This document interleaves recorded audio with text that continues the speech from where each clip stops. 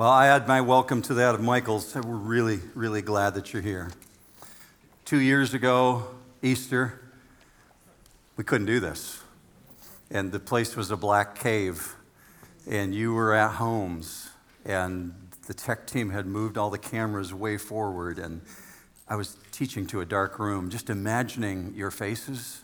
This is way better, right? This is great.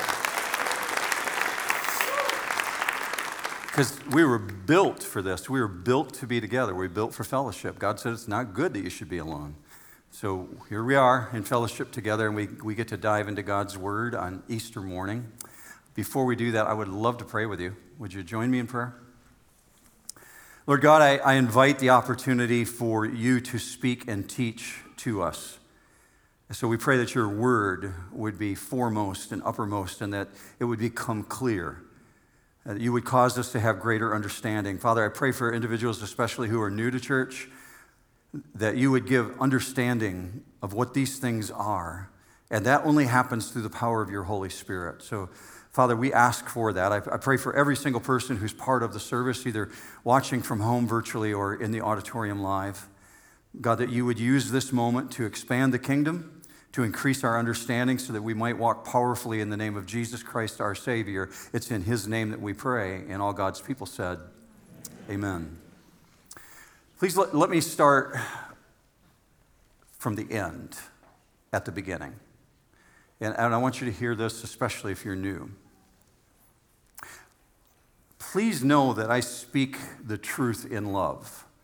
That's what we're called to do. The Bible commands individuals who belong to Jesus to speak the truth, but to speak the truth in love. So I'm speaking the truth in love when I say, if you have not yet discovered what it is to have total forgiveness of sin, today is your day. Today is the day to understand that you can have a fresh new beginning. A new beginning waits for you, and God offers it freely. And that is not to imply that there wasn't a cost and that there isn't a cost involved. For forgiveness to be true, for forgiveness to be legitimate, there has to be a payment. It had to come first. It's true in our culture. It was true 2,000 years ago. It's true as you read the Bible from Genesis to Revelation. There is always a payment. You find that principle, that there is no forgiveness of God without one irreplaceable component. And that component is a payment. Hebrews 9:22 captures it this way. Without the shedding of blood, there is no forgiveness. So for God's justice, for justice to be satisfied, there has to be a payment. And that's why there had to be a cross, which was utterly confusing to 12 young men. They couldn't make sense of it. They didn't understand. The 12 disciples who walked with Jesus for years were left bewildered. They could not put the pieces together. They certainly knew the sacrificial system. They grew up watching Passover. The celebrations were a high point of festivity for them. They lived the sacrificial system. It was part of who they were.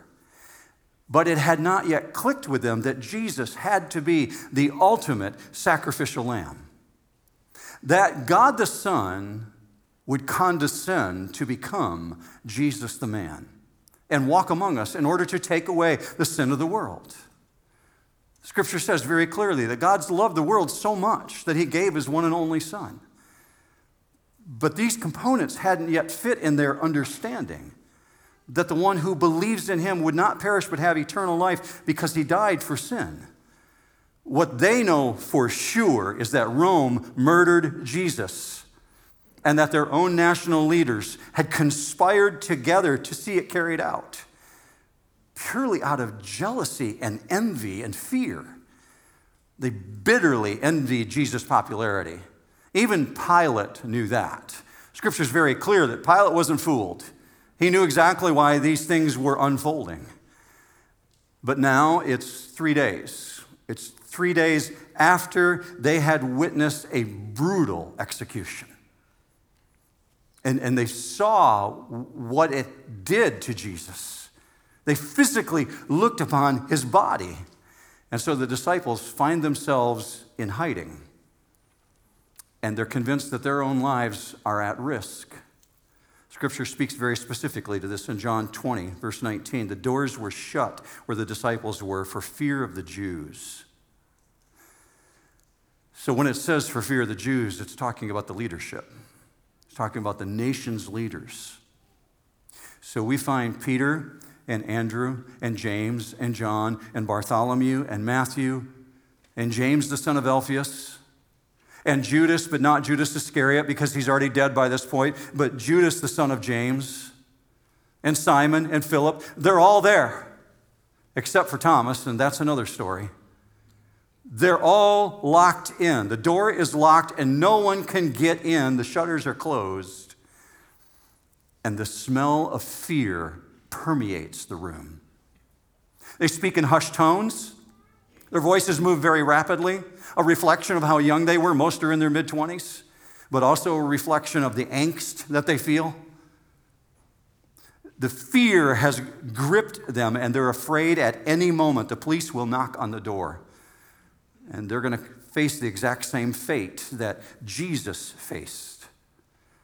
But news is spreading rapidly around the city. If TikTok or Twitter had existed in the first century, it would have gone global by this point. Individuals understood there was something going on. People are saying, he's alive.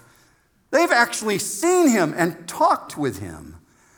It's very important to latch on to the emotional state of what's going on for the women who first came in contact with him that morning. It was a group of women who went to the tomb to see Jesus. You're familiar with the story. All the Marys went there. If you've read Scripture before, there's a lot of Marys in the Bible, right? And all the Marys show up, and they're going to the tomb, and they're expecting that they're going to find that tomb sealed. But that's not what they find when they arrive. It's early, it's just near daylight. And what they encounter is an empty tomb, and they encounter an angel, and we're told there's linen wrappings inside the tomb, but there's no body. And so their reaction when they encounter these things is also fear. Look at this, Mark 16:8. They went out and fled from the tomb, for trembling and astonishment had gripped them. If you're new to New Hope, please know that when you see these Greek words come up, we do this on a regular basis here. So no apologies, and I'm not trying to teach you the Greek language, but there's some words you need to get in your head to understand the story. Tromos, ekstasis, phobeo. Tromos is very familiar to you from the English language because it's where we get the word trauma. Phobeos, that's phobia. Ekstasis, ecstasy, but it doesn't mean exactly what you think it means when you hear ecstasy. It's a displacement, a bewilderment of their mind. This is exactly how you would expect humans to react. It's raw emotion, it's visceral, it's instinctive. There's a surge of adrenaline, and they run. But something is pursuing them. There's this gut-wrenching understanding that they've encountered something that they can't make sense of in normal life.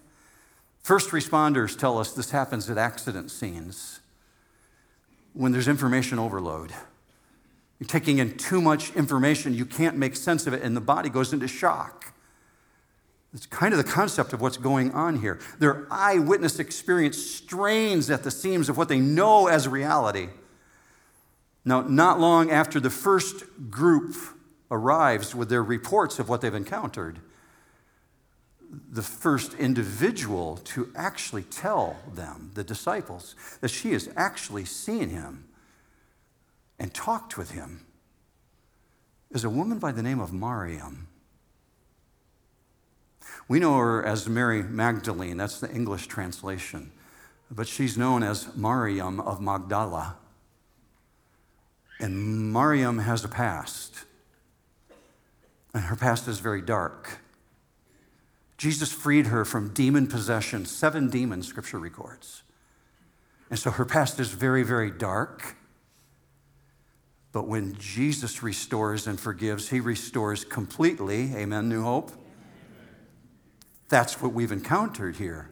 a woman who's been completely restored, forgiven completely, and so she gets to be the first one to actually have a talk with Jesus. I love that reality, that the first person that Jesus talks with on Easter morning is a woman with a very dark past. Now, Mary Magdalene has already had these conversations with Jesus, and then we find in Mark 16:9 and 10, she went immediately to find the disciples. It says this, she went and reported to those who had been with him. That's the disciples. While they were mourning and weeping, when they heard that he was alive and had been seen by her, they celebrated for joy, right?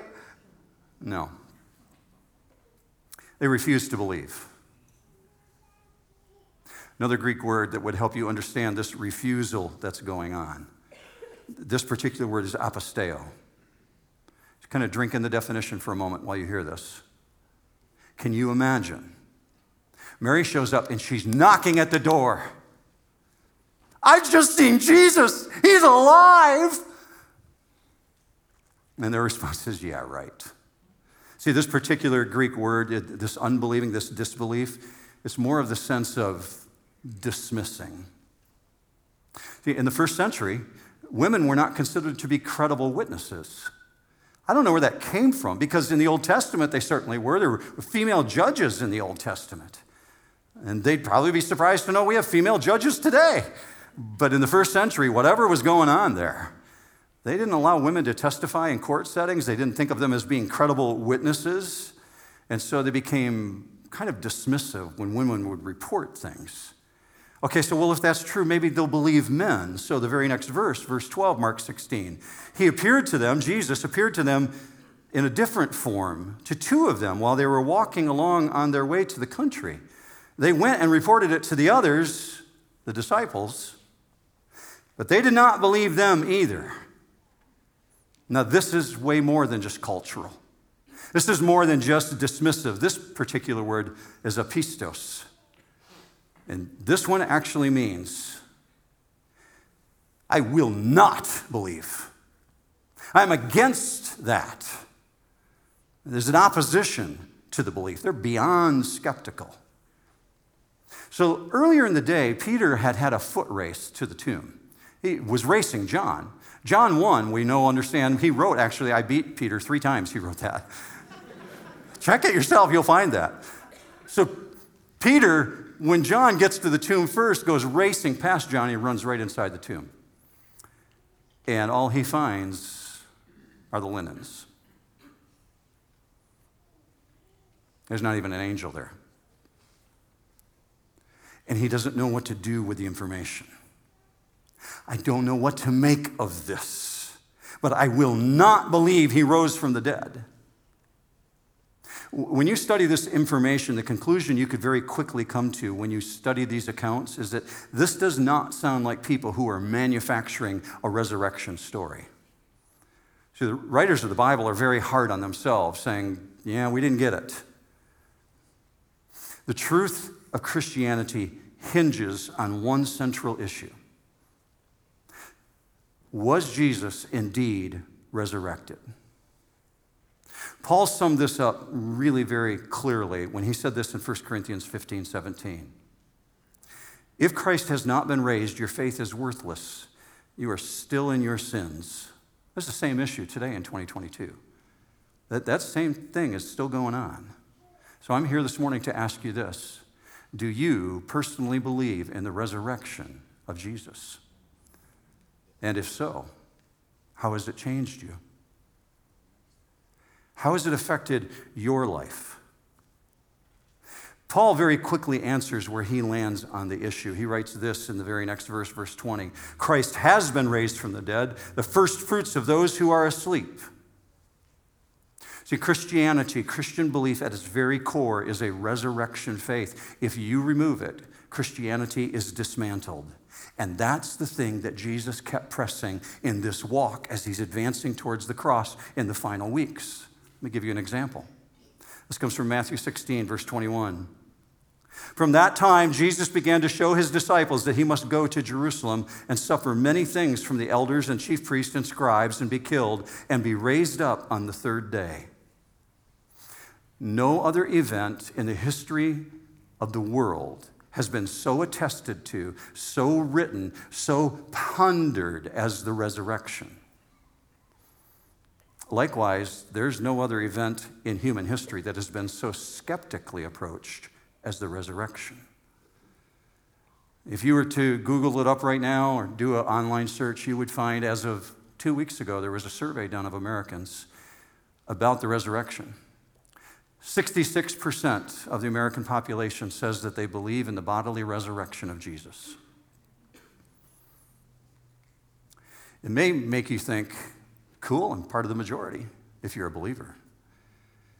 But when you come to the realization that 10 years ago, 2012, same survey, 74% of Americans said they believe in the resurrection. 10 years before that, 82% of Americans said they believe in the resurrection. It's kind of on a decline, so you very likely this morning know somebody who's very skeptical about the resurrection issue. So you would put the disciples in that category. The disciples fall into that issue. You likely know someone who identifies with them who are predisposed to reject. Here's the major difference between us in 2022 and the disciples. They actually saw him die. They saw what Rome did to him. They knew there was no surviving that. They actually saw Jesus die brutally. So they're back inside this meeting room that we started with, and we find them in this upper room, and two individuals show up from a suburb called Emmaus. It lies outside the city of Jerusalem, and they've encountered Jesus on a country road. And they race back to tell the disciples what happened, and they begin relaying the details. We get this from Luke 24:33. They rose that same hour and returned to Jerusalem, and they found the 11 and those who were with them gathered together, saying, "The Lord has risen indeed and has appeared to Simon." And they told what had happened on the road. So the conversation inside this hiding place apparently is taking them on a mental journey of the things that they've seen. Because we're told this detail in verse 36. They were talking about these things. So let me ask you for just a moment, consider, if you've been here over the last 3 weeks, what we looked at that they actually encountered, that they might be talking about. They walk with Jesus right into Jericho, and they encounter a blind beggar whom Jesus only has to touch and restore his complete eyesight. And then they find themselves showing up in a cemetery where they've heard the good friend Lazarus is dead, and they find out he's been dead 4 days in a tomb, and yet Jesus calls him forth from the tomb, and they see a dead man walking. And then only to go to what we saw last week, where they arrive at the crest of Jerusalem. And tens upon thousands of people come to celebrate who Jesus is, and they bring palm branches with them, and they're proclaiming him the King of Israel. How do you make sense of all of this? The greatest man to ever walk the planet is executed like a common criminal? That's absolutely inconceivable. And so they're still stunned. They've just lived through the most horrific experience. They saw Jesus arrested, tortured, crucified, and dead. And now multiple eyewitnesses are showing up and saying, "He's alive." They can discuss the event for days and never arrive at an answer. They need perspective. Go with me to John 20, verse 19. So when it was evening on that day, the first day of the week, and the doors were shut where the disciples were, for fear of the Jews, Jesus came and stood in their midst and said to them, "Peace be with you." In 2022, it's very hard to grasp the imagery. Fortunately, the New Testament writers really help us out with that. First of all, they say the doors are shut, and so our mind goes to, we close a door. Now, that's not what it describes. It says the doors are shut and barred. The shutters are closed. The doors are locked to a degree that people can't get through it. For fear of the Jews, it says. And so that's phobos. That's that one word we talked about earlier. Yet, as afraid as they are of being captured, there's even more terror when Jesus arrives in the room because he just materializes in front of them. Look at Luke's description. Luke 24:36. While they were telling these things, he himself stood in their midst and said to them, "Peace be to you." But they were startled and frightened and thought that they were seeing a spirit. That's not phobos. That's emphobos, and emphobos is shaking. Have you ever been so afraid that you begin to tremble? Have you ever had such an adrenaline rush you can't control it physically? This is what it's capturing there. It's accurate to say they're terrified. The panic is intense because there's a rush of adrenaline going through them. And their conclusion is, it's a ghost. Why? Because they know that they know that they know that Jesus is dead. I saw it. So we get this detail in Luke 24:36. While they were telling these things, he himself stood in their midst and said to them, "Peace be to you." Biblical peace, the way it's captured in the New Testament, is the word eirene. And eirene means to set at one again. In other words, to hit the reset button so that everything in your life would be at peace. Now, who wouldn't sign up for that? Who, in the midst of trauma, wouldn't want that? So, of course, that's where God's going to start. Of course. That's exactly what he do. In this moment, this is exactly what they need most. Who wouldn't want that when it feels like your world is collapsing? How can you have that kind of quietness in your soul when it seems that the world is doing everything it can to take away your peace?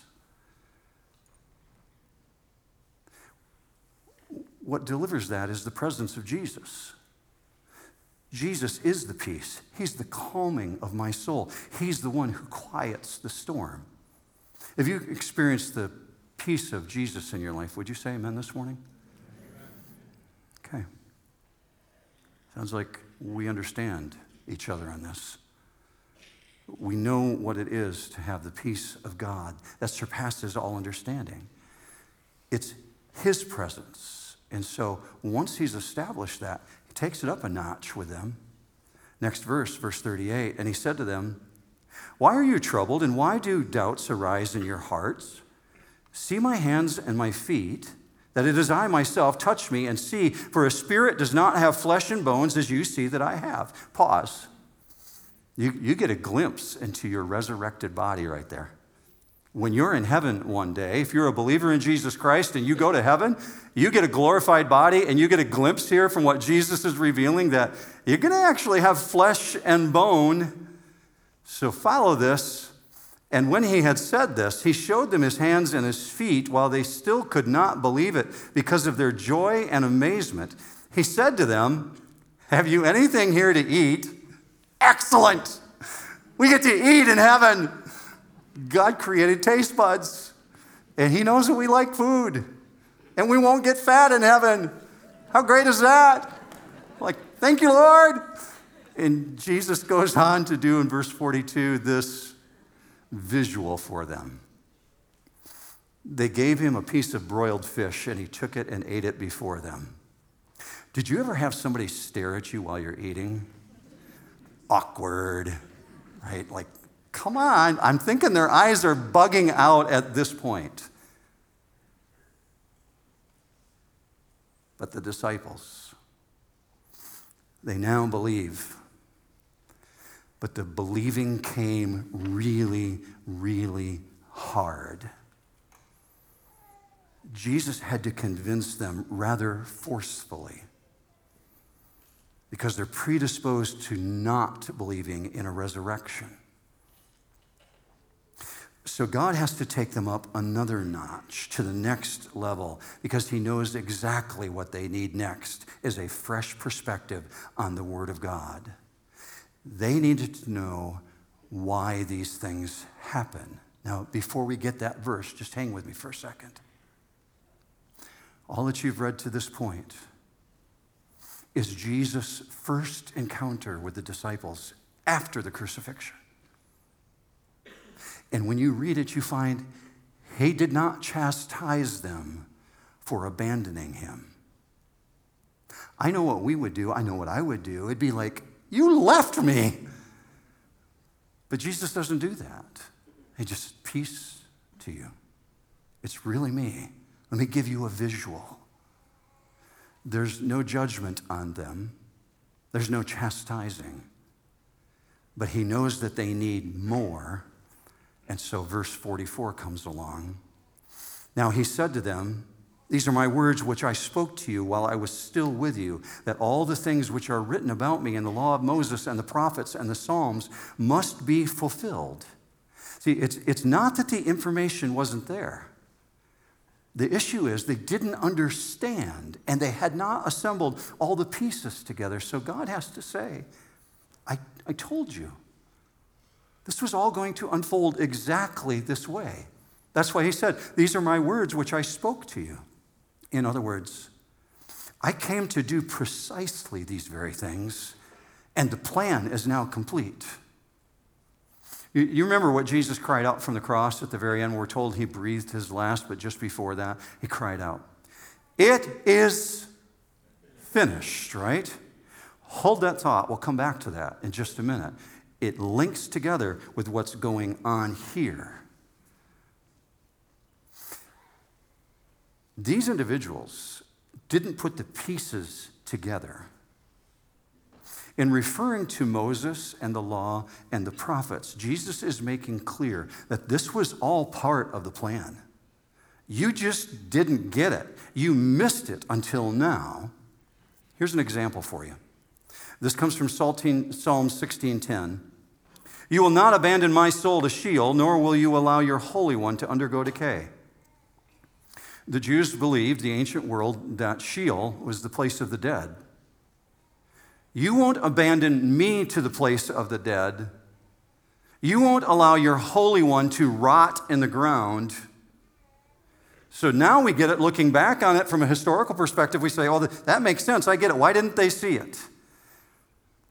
That verse is describing the unwavering confidence Jesus had in the Father and the plan to rescue all of us, if we would believe it, as he's walking toward the cross.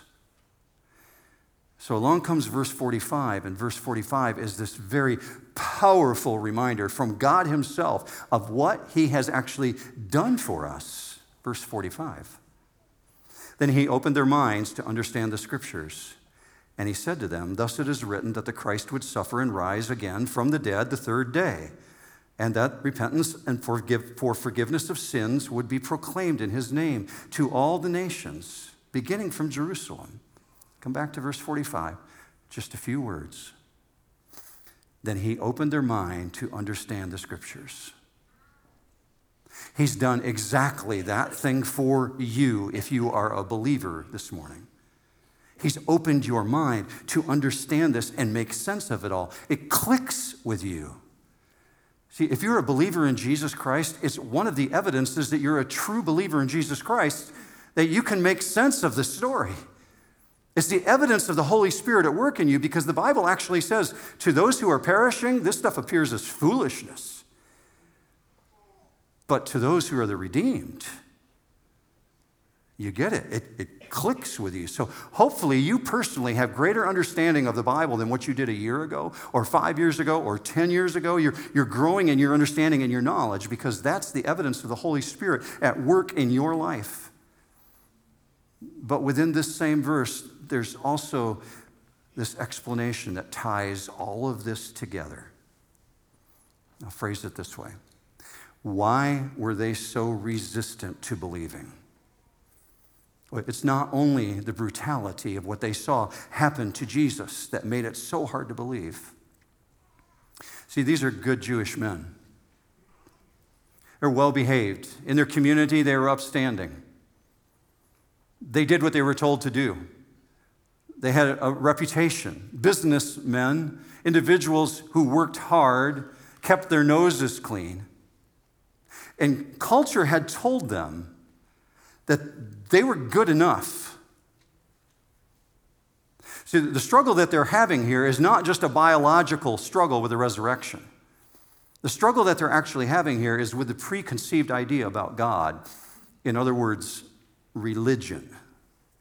Because religion had told them, if you cross the T's and dot the I's, you give away enough money, you stay out of trouble, behave yourself, and maybe it'll tip scales in your favor, and God will let you in. He'll see you as righteous. Because if you're born Jewish, you're born to the chosen nation, and you just had to do all the right things. So there's no doubt in their mind that heaven's waiting for them. That's what culture said. So there's been no room in their understanding for the death of Messiah. Therefore, there's no place for a resurrection because they did not understand what many people do not understand today living in our world, that there had to be a price paid for their sin. See, if you don't see the need to deal with your sin, why would a price need to be paid? Therefore, there's no need for a sacrifice. Therefore, there's no need for a resurrection, because if you believe that you're already good enough, well, what else is there to do? So what you're seeing here is Jesus is correcting their thinking. Their struggle is with religion and with the biological Jesus. He's already dealt with the biological side. I got hands, I got feet, I'm flesh and bone. But there's a bigger issue here. He's letting them know this is not a series of events that's gone horribly out of control. This is part of the predetermined plan of God. There's purpose in this, so watch it through that lens. Look with me again at Luke 24. God has to say to them, I told you that Christ would suffer and rise again from the dead the third day. Here's why, verse 47.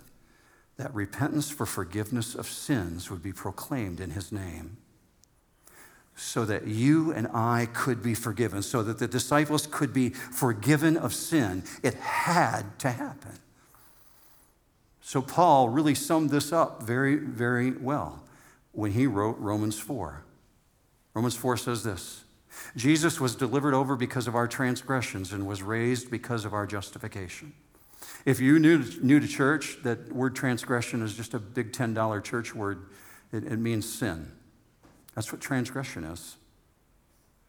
Jesus was delivered over for our sin. If I asked you this morning, who delivered him over? You likely would respond, well, Pilate and the high priest and the Pharisees and the Sadducees and Judas. He's going to be in that group. And the crowd delivered him over. That's true, they did, but they did not deliver him over because of our transgressions.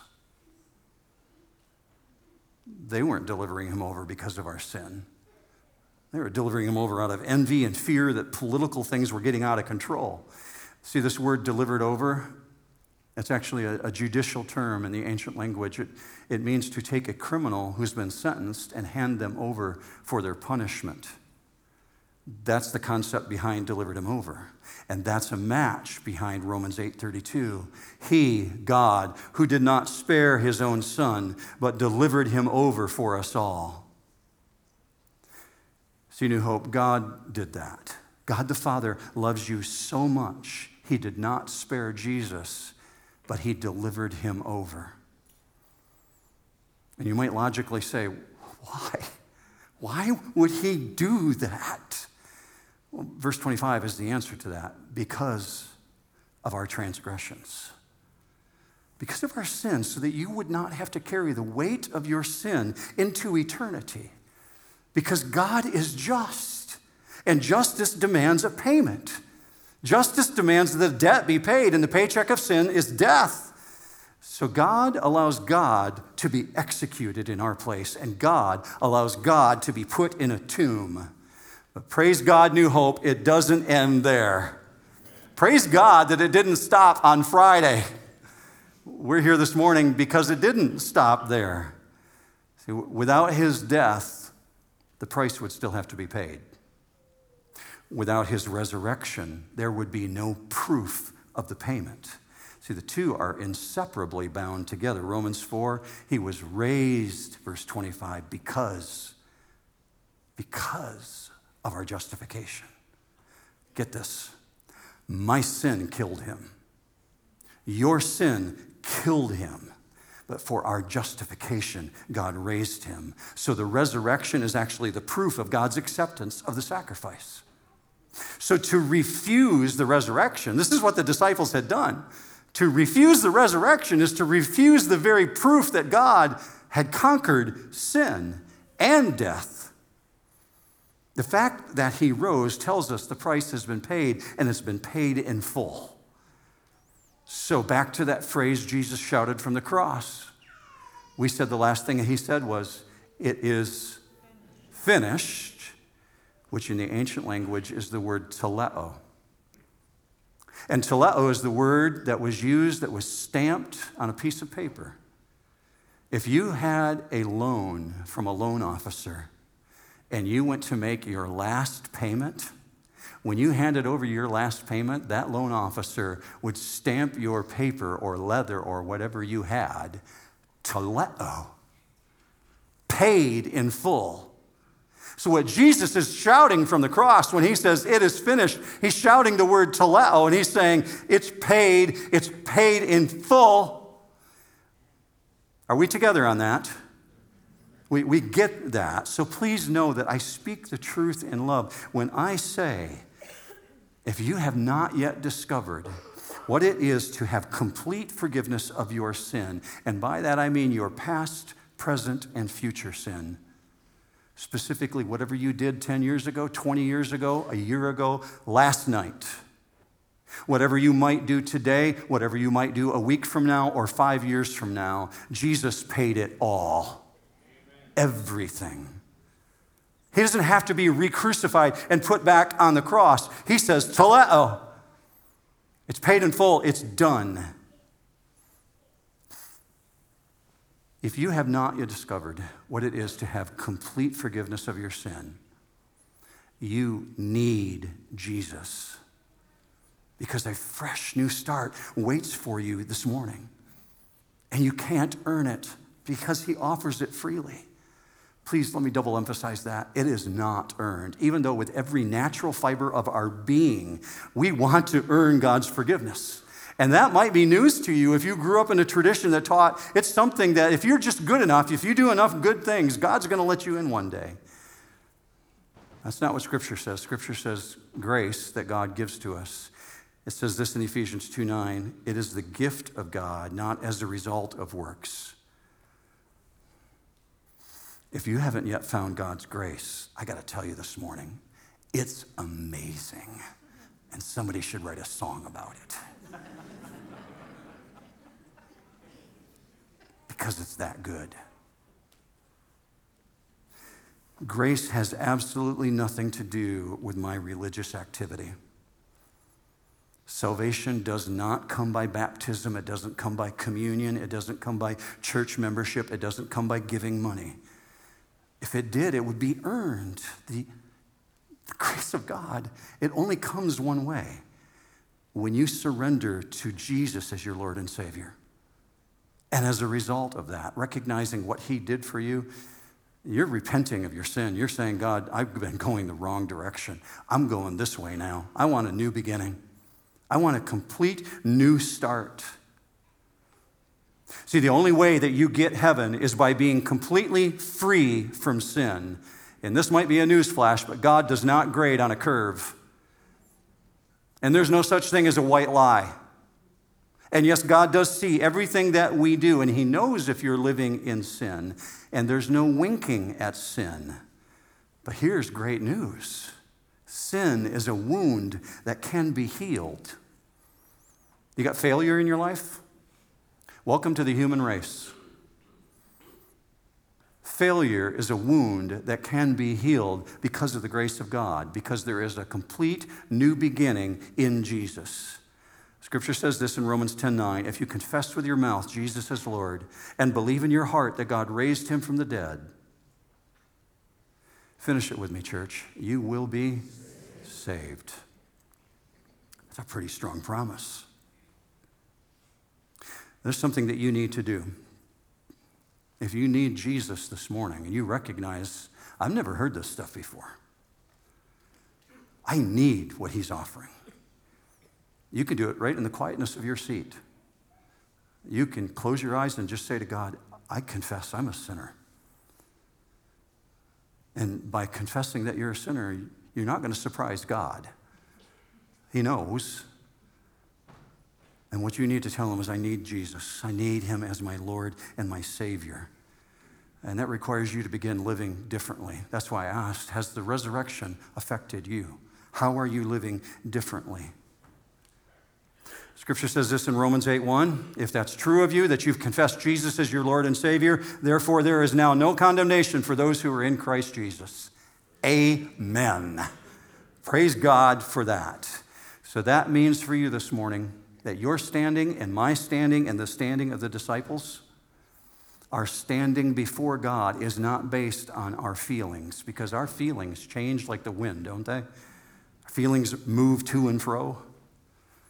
My standing before God is based in who God says that I am, and he says you are the redeemed of the Lord. And nothing can change that if you're truly a follower of Jesus. So if you're searching for your identity this morning, know this. You don't have to go any further. Your identity is in Christ Jesus. He defines you. And if he says you're his, you're his. So we're going to sing a fantastic song in just a minute to close this. But before we do, I want to pray with you, but I want to end with this verse because it's true of us. 1 Corinthians 15:57.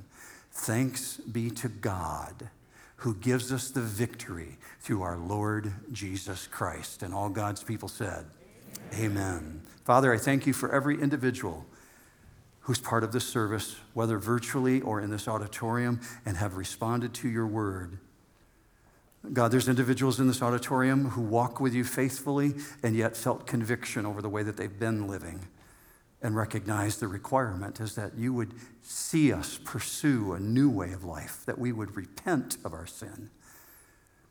But Father, for the individuals who are new to church and maybe hearing this stuff for the first time, God, I pray that you would surround them with the loving arms that only you have, that the power of your Holy Spirit would encircle them, and that they would feel the need, God. They would know the need to yield to you, and that today would be a brand new beginning. I pray, Father, for that reality to be true in this moment as we ponder how to respond to this. God, as we prepare to sing, I pray that you would fill our lungs so that we would praise you in a way that you are worthy of, and that you would know the praise that comes from the depth of our hearts, and that you would send us out with your blessing on us, that we would walk in the knowledge of what we know to be true, that we are not ashamed of this gospel, and we're willing to tell our friends. Use it in our life, Father. Let us speak the truth in love. We pray for this in the matchless name of Jesus Christ our Lord. Amen. I need you to know that at the end of the service, after we finish the song, I'll be down here in the front. If we haven't met yet, I'd love to meet you. And if you want somebody to pray with you, I'd be honored to do that. And over at the prayer room over there, there'll be individuals over in that side room. If you want somebody to pray with you about some specific issues, they'll be there for that reason too. Right now, let's stand together if you would do that with me, and we're going to prepare to worship the King.